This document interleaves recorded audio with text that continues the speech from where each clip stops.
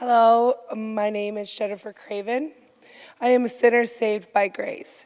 My story is one of heartache, abuse, and worldly living, and a loving God who never gave up on me. I was born in Grand Rapids with a different upbringing than most. My mom was homeless and involved with drugs and prostitution for much of my childhood. As a result, I often went days without anything to eat or drink and was abused in every way possible. When I was 11, I ended up in Wedgwood Christian Services where I would live until I turned 18. I was in and out of 20 different schools and foster homes. One of my favorite memories through all of this was an Awana program at a local church where I accepted Jesus as my Lord and Savior. But life continued to be a struggle as I quickly forgot what I had learned. When I was 18, I left Wedgwood and ended up on the streets. I turned to stealing to survive and ended up in jail.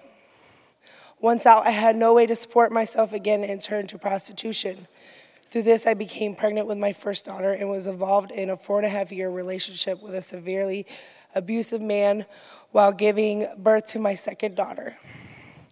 We were often homeless and living in different church basements. I could not support myself and my girls, so they went to live with their relatives in Chicago. In 2010, I went back to jail. My bad habits were out of control, and I continued to get into legal trouble. So in 2014, I left and moved to Georgia to avoid prosecution, but just got in trouble there as well. While there, I hit rock bottom and was seriously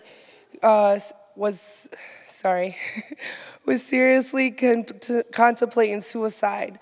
I was desperate and hopeless. I was sick and I was tired of this lifestyle, and I cried out in desperation, "Save me, Lord."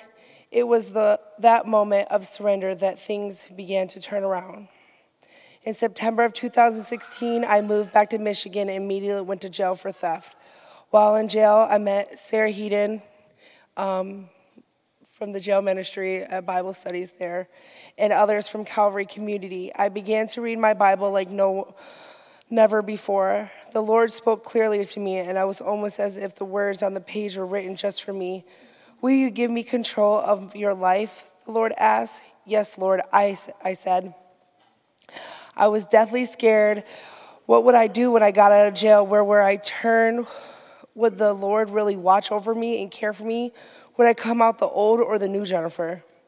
Upon leaving jail, I connected with people from Calvary who welcomed me as if I were a member of their family. God continues to work in me, speaking to me in many different ways and through many different people.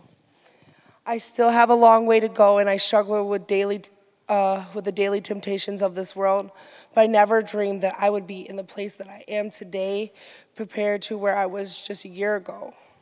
I am learning to trust in my Heavenly Father more and more each day.